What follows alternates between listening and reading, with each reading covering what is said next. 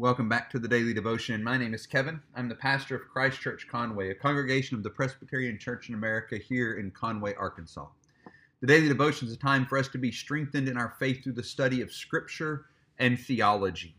We started just yesterday looking at the story of David and Goliath, this incredible story that is well known in our culture. It's used in all different kinds of ways, from kind of an underdog story to a moralized, go out and slay the giants in your life story, which of course is completely impossible. And both of those ideas, both of those interpretations of this story are a misunderstanding of what's going on here. And so we're spending yesterday, today, and tomorrow looking at this story. And even in these three sections, we're not going to even come close to saying everything that we could say and considering everything that we could consider from this story. We're really just kind of looking at it, just kind of one slice of it, and understanding what's going on as we look at it in that way. So yesterday, as we looked at this story, we saw our need for a king. We saw that the Israelites were at a place where they couldn't defeat Goliath. He was coming and he was trash-talking them. He was offering this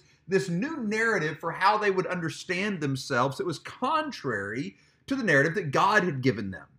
And their king had already given up on the narrative that God had given them. And so what they needed was a new king who could come and deliver them from Goliath. And so that's what we talked about yesterday. Today, we're going to look at God's provision of a king. So let me stop right here and pray for us, and then we'll jump in. Father, as we look at your word, we ask that you would strengthen us, that we might understand your word. We ask, Father, that as we look at this very familiar story that we've oftentimes misunderstood, we pray that you would help us by your Spirit to understand it rightly, that we might see that you have, in fact, provided a king, that we might understand how to walk in his victory. We ask this in Christ's most precious name. Amen. So yesterday, like I said, we looked at this idea that we needed a king. We didn't get into all the trash talking that happens later in the narrative, but beginning in verse 43, there's this great exchange between Goliath, and then David responds in very similar dialogue to what Goliath does. And there's really this kind of beautiful literary structure that is set up that reminds us that David really is the true king that was provided.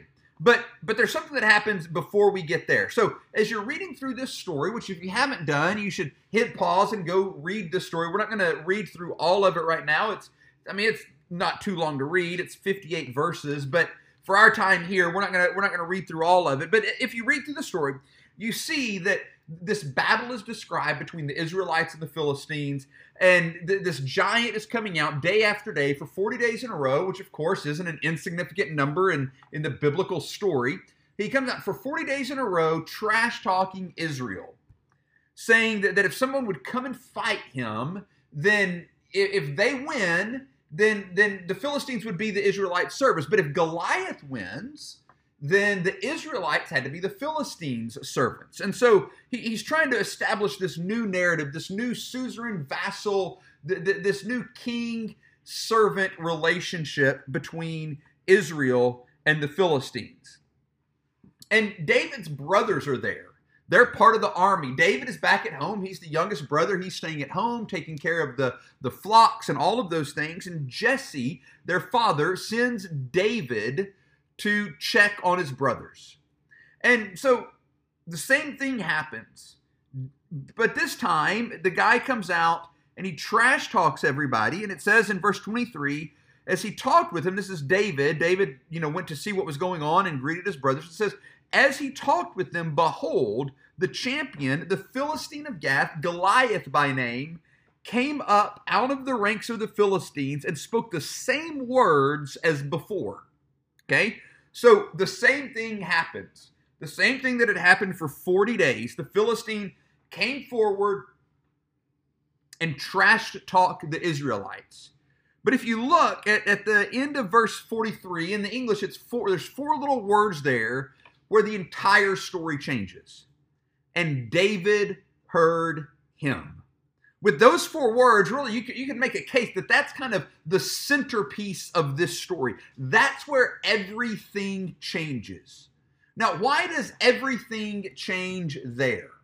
Well, remember what we talked about yesterday. God had rejected Saul as king because he hadn't followed the ways of God's word. And so God had rejected him as king and had anointed David as king in 1 Samuel 16. That's the story that's just before what we read here. Samuel anoints David to be king. So you've got this kind of situation in this story where there are these two kings. There's Saul, who has been acting as king, but he's been rejected by God in favor of someone better than him, is what God says.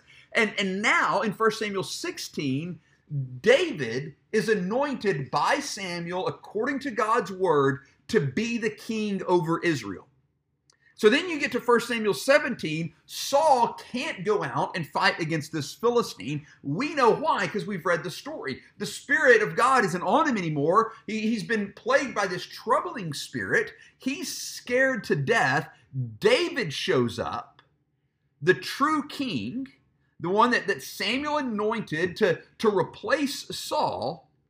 Goliath comes out, says his spiel once again, and David heard him. See, that's why that clause, that little sentence there at the end of verse 23 is so important. Because the true king has heard the threat against the people of God. The true king is now on the scene, and when he hears it, everyone, it says, when they saw him, fled from him and were much afraid. And they're all just, have you seen this man who has come up? Surely he has come up to defy Israel, and the king will enrich them. And David is hearing all of this. And he's saying, this is his question about the situation in verse 26. Who is this uncircumcised Philistine that he should defy the armies of the living God? See, there is your first clue that David hasn't forgotten the story that Saul forgot. Remember, they had been given this story that they were the people of God. Saul was supposed to lead them according to all the promises that God had made. But as we read back in chapter 15, that he had rejected the word of the Lord. Therefore, the Lord had rejected Saul from being king over Israel. But here's our first clue that David hasn't rejected the word of the Lord. He remembers the story. Who is this uncircumcised Philistine? He doesn't bear the sign of the covenant promises that God had given to us. Who is this uncircumcised Philistine that he should defy the armies of the living God? We're the people through whom the true and living God fights. Who is this knucklehead that's coming out talking trash against us? That's David's question. As you know the story, it goes on. His brothers are frustrated with him. But David goes ahead and decides, I'm going to fight. I'm going to go out and I'm going to fight with this Philistine. Now remember what was on the table. The deal that the Philistine had struck was you send somebody out, one person out. This is what in the ancient world is called single representative combat. Instead of whole armies coming and tons of men being killed, what they would do is they would send that each side would pick their best warrior and they would go out and fight. And whichever one won, they won for that entire army. And the other army would become their servants. Okay, so that's what's going on here. But David, this shepherd, not the greatest warrior they have, at least not by the normal metric, he's the one who's going to go out and fight. And he's saying, look, I'll do it. But everything is at stake here. If he wins, great. But if he loses, the Israelites become the Philistines' servants. This isn't an inconsequential battle. Let no man's heart fail because of him. Your servant will go and fight with this Philistine. Saul has questions. He tries to get him to put on his armor. He says, you can't do this. David reminds him, I've killed bears, I've killed lions, I've protected the flock. Don't worry, I've got it. The Lord who delivered me from the paw of the lion and from the paw of the bear will deliver me from the hand of the Philistine. So he goes. This trash-talking situation takes place. And I'm going to read this section beginning in verse 43 because I want us to see the parallels that are set up. The Philistine said to David, "Am I a dog that you should come at me with sticks?" And the Philistine cursed David by his gods. The Philistine said to David, "Come to me, and I will give your flesh to the birds of the air and the beasts of the field." Now that is an ancient curse. To be left unburied, to be left to be eaten by the birds, the carrion animals, those animals that feast on whatever they find, that to be left to be eaten by these scavengers is to be unburied and to be left as excrement on the face of the earth. It's kind of the ultimate curse in the ancient world. In fact, we read that this is one of the curses in Deuteronomy 28 that would come upon the people of God if they didn't obey his word. But David responds, "You come to me with a sword and with a spear and with a javelin, but I come to you in the name of the Lord of hosts, the God of the armies of Israel, whom you have defied. This day the Lord will deliver you into my hand, and I will strike you down and cut off your head, and I will give the dead bodies of the host of the Philistines this day to the birds of the air and the wild beasts of the earth, that all the earth may know that there is a God in Israel, and that all this assembly may know that the Lord saves not with sword and spear, for the battle is the Lord's, and he will give you into our hand." Now notice David comes back with a different proposition. It's not, if we defeat you, you'll become our servants. It's, I'm going to defeat you, and then we're going to kill all of the Philistines. David's not interested here in taking servants. He's not interested in taking prisoners. He's saying, I'm going to come in as the true king, and I'm going to defeat you. And then, foreshadowing what we're going to talk about tomorrow, my army is going to follow in my victory and utterly destroy all of the Philistines. Why? That all this assembly may know that the Lord saves not with sword and spear, for the battle is the Lord's, and he will give you into our hand. In other words, so that they'll remember their story, so that they will know, that they will remember to whom they belong.